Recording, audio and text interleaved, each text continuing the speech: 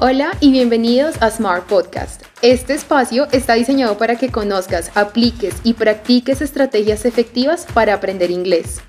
Yo soy Jessica Camacho. El día de hoy hablaremos un poco sobre cómo presentarte de una forma agradable, moderna y natural en inglés. Todos sabemos que presentarse y dar información de ti a otros es lo más común. Es la forma en que rompes el hielo e inicias una conversación básica con alguien. Este momento, la idea es que siempre se dé de forma natural y nada forzada. Pero ahora, ¿qué me dices de presentarte en inglés? La cosa sube a otro nivel, ¿verdad? Como te lo dije, es una situación súper común, no tiene gran ciencia, pero sí tiene un gran contenido. Y es exactamente lo que vamos a explorar el día de hoy. Recuerda que con esta primera información estás dando casi todo de ti. Además, es la primera impresión que alguien tiene de ti. Ahora bien, si te das cuenta y has estudiado un segundo idioma, especialmente inglés, usualmente cuando hablamos de presentarnos a nosotros mismos, los libros de inglés y en general todo el contexto que nos han expuesto nos muestran una forma súper plana de comunicarnos. A decir verdad, nunca nos han presentado un contexto típico y real, que es el que sí vivimos cuando debemos hacerlo. Ahora, algo súper importante de presentarte a ti mismo es que tengas en cuenta que para cada contexto hay cierto tipo de vocabulario. No se utiliza el mismo vocabulario en un contexto formal a uno informal, por ejemplo.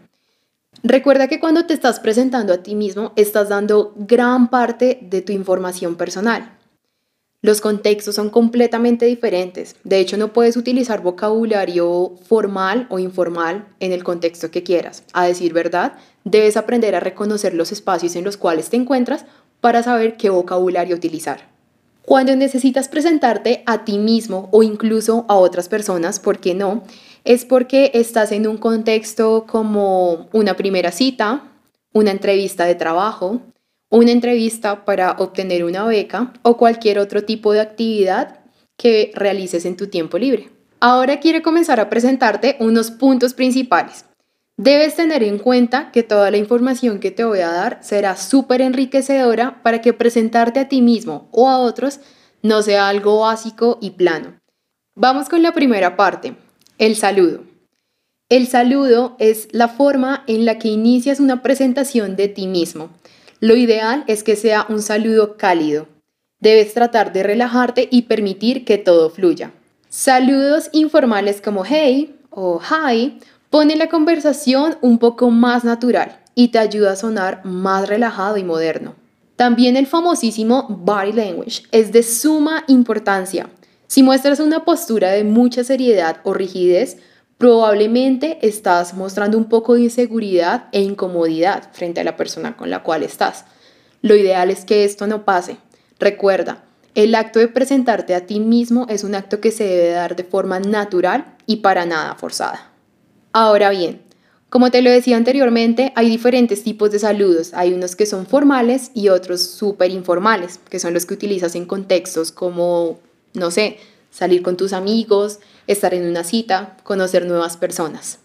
Dentro de los saludos formales encontramos los típicos, los que ya conocemos, como good morning, good evening, good afternoon. También tenemos una frase que no la considero ni formal o informal. Me parece que es una frase que va perfecto en cada situación que estás conociendo a alguien. Por ejemplo, nice to meet you. Hi, my name is Jessica, nice to meet you. Recuerda, es un gusto conocerte, lo cual hará que la conversación sea mucho más natural y más llevadera. Dentro de los saludos informales encontramos saludos como hi, what's up, how's going on, hey, hello. Ellos son muy comunes en contextos súper relajados donde estás con tus amigos o familia o gente muy conocida. Número 2. Tu información. Ahora bien, lo más normal es que inicies la conversación diciendo tu nombre, como hey, my name is Jessica o hi, I am Jessica. Después, para que la conversación sea más amena, puedes hablar de tu lugar de origen o residencia. For example, I am from Bogotá. It's a really amazing place with different people from all over Colombia. There, You can find different cultures and learn from them. Usualmente cuando estás dando esta información extra de tu lugar de origen o de algo muy propio, demuestras que hay un interés extra en querer mantener la conversación y en que otros sepan más cosas sobre ti. Otro punto muy importante dentro de tu información es la edad. Usualmente nunca inicias una conversación diciendo tu edad, pero si la persona interesada la pregunta, recuerda, nunca dices en inglés I have, como de yo tengo, sino I am. I am 23 years old. Ahora bien, si quieres sonar mucho más natural, más relajado y que la conversación sea como entre nativos, solamente puedes mencionar I am 23. E inmediatamente la persona que te está escuchando comprenderá que tienes 23 años. Número 3. Go beyond. Ahora debemos movernos un poco más. Otro tema súper importante y común que mencionamos cuando nos presentamos es el famoso What do you do? ¿Qué haces o a qué te dedicas? Usualmente nuestra respuesta rápida es comentar cuál es nuestra profesión u ocupación y también mencionar la compañía a la cual estamos vinculados. ¿Pero has pensado en una forma diferente de contestar esta pregunta? Analízalo. Primero, quiero que tengas en cuenta que tú no eres solo un trabajo, profesión o una empresa. Tú eres mucho más que eso. Necesitas ampliar el panorama porque estás perdiendo una oportunidad de dar a conocer lo mejor de ti. En este punto es muy importante que no solamente hables de tus funciones, habla de tus habilidades y tus capacidades, tanto como profesional como persona.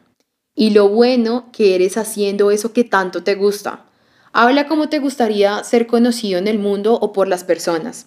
Y lo bueno que eres dando solución a cosas en las cuales tú eres muy bueno. Ahora bien, ¿qué opinas de esta respuesta que te voy a dar?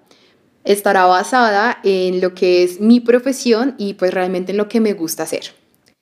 The world can be an overwhelming place, so I help people connect to each other by teaching English to different populations for different purposes.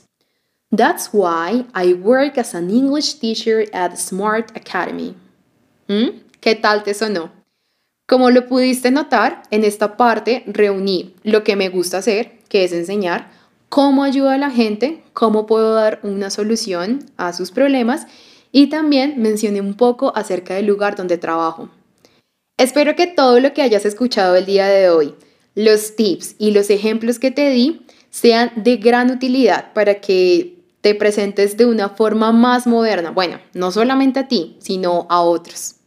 Esto fue una pequeña lección de todo lo que puedes aprender en nuestra Academia de Idiomas Smart.